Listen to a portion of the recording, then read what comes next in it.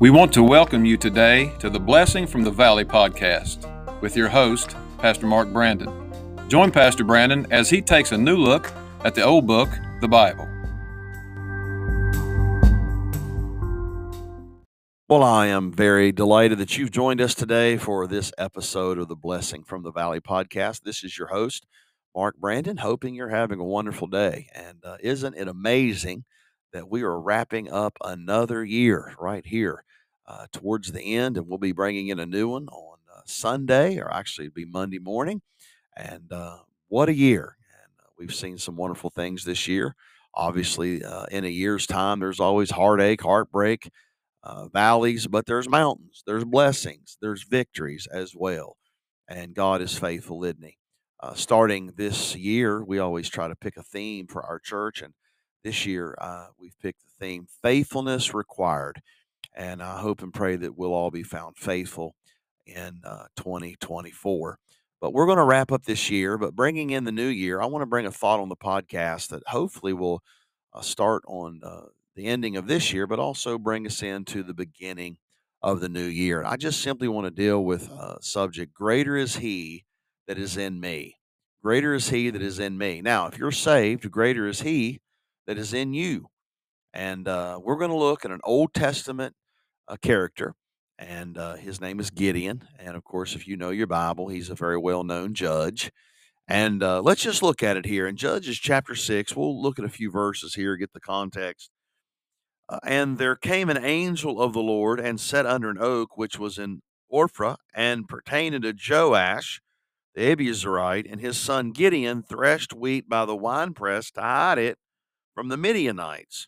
And the angel of the Lord appeared unto him and said unto him, The Lord is with thee, thou mighty man of valor.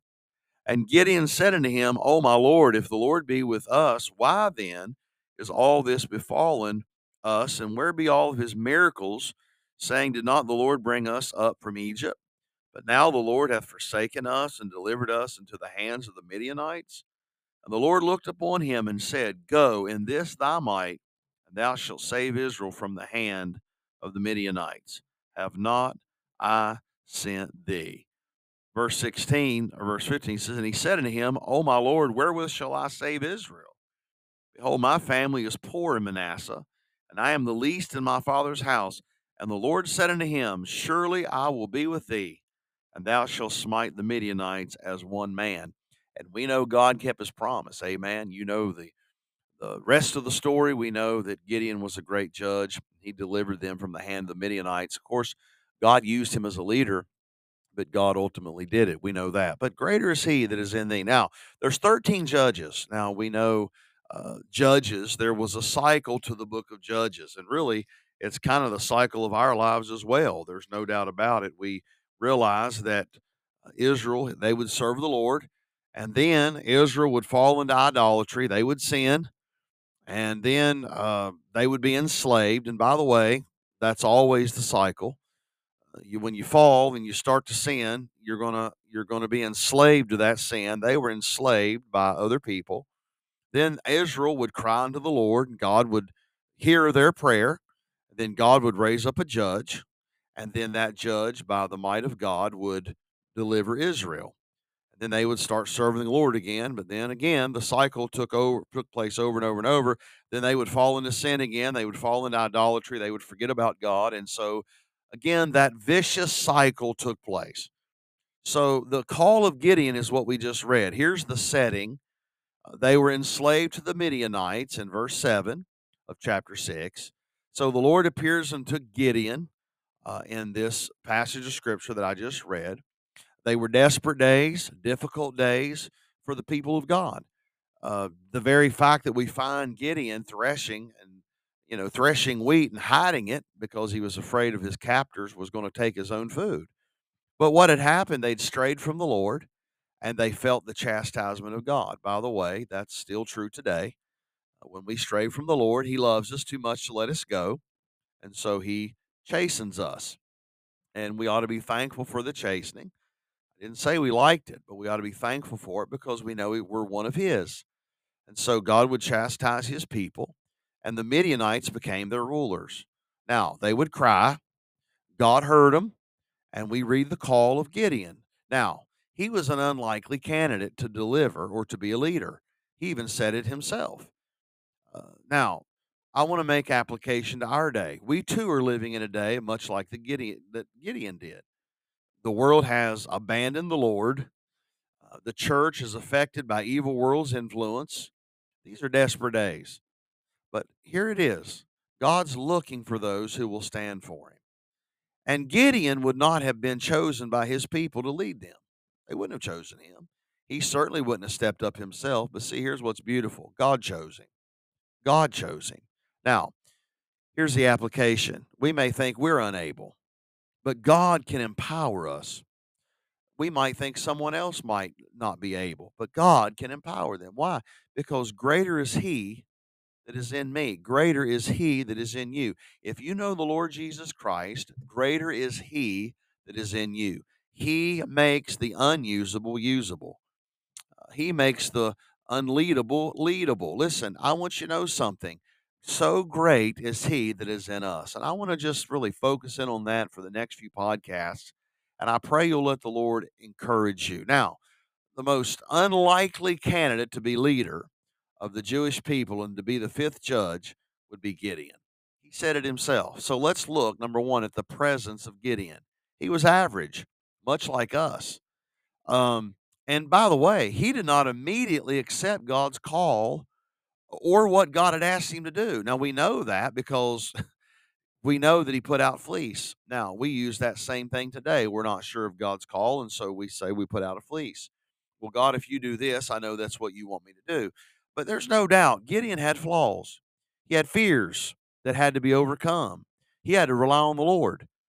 And many times our lack of confidence is our greatest hindrance to fulfilling God's will. Now, I'm not saying for us to be arrogant. This world is so full of, self-help, self-pride, uh, self-security. I'm not talking about that.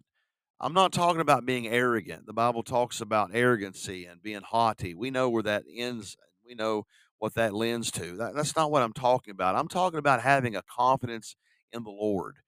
And when we have a confidence in the Lord, then we realize we're not able, but He's able. Why? Because greater is He that is in me. So, what are we to have confidence in the Lord? When I say that to people, hey, you just need to have confidence in the Lord. What does that mean? Well, number one, we need to have confidence in His ability. We need to believe that He is and that He's able. And by the way, He is able, but we have to be confident in that.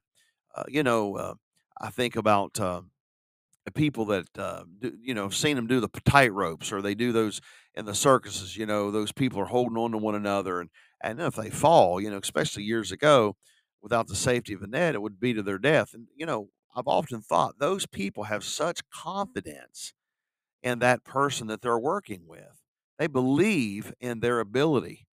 And I want you to know, if we can believe in humans' ability, we should be confident in God's ability.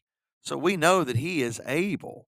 And so if we're going to be confident in Him, you say, well, Pastor, break that down. Okay, it's very simple. Then you have to believe and have confidence in His ability. He's able. That's the first one. Second one, we must have confidence in His promises. Now, this is where really the rubber meets the road, because look, when God says something, it doesn't always feel like that's what's going to happen. We might not feel like that promise could be true, but it doesn't matter what we feel. And it really doesn't even matter what we think. If God says it, we must believe Him. Think about great missionaries. They attempted great things for God. Why? Because they believed in the promises of God.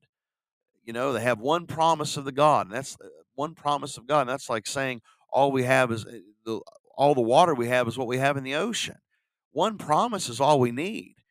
We have to be confident in God's promises. We can't be confident in our abilities. Sometimes our abilities, our skill, our mental prowess, all of that will fail us. But we must have confidence in the Lord. We must believe that He is.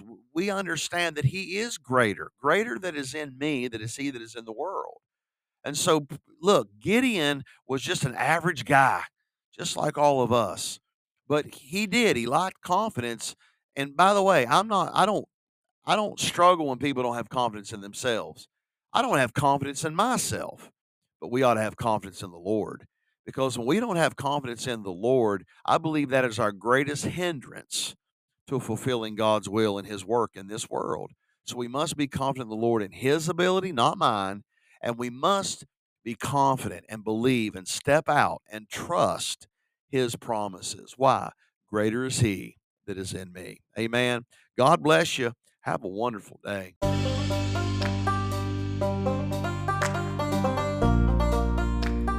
Thank you for listening today.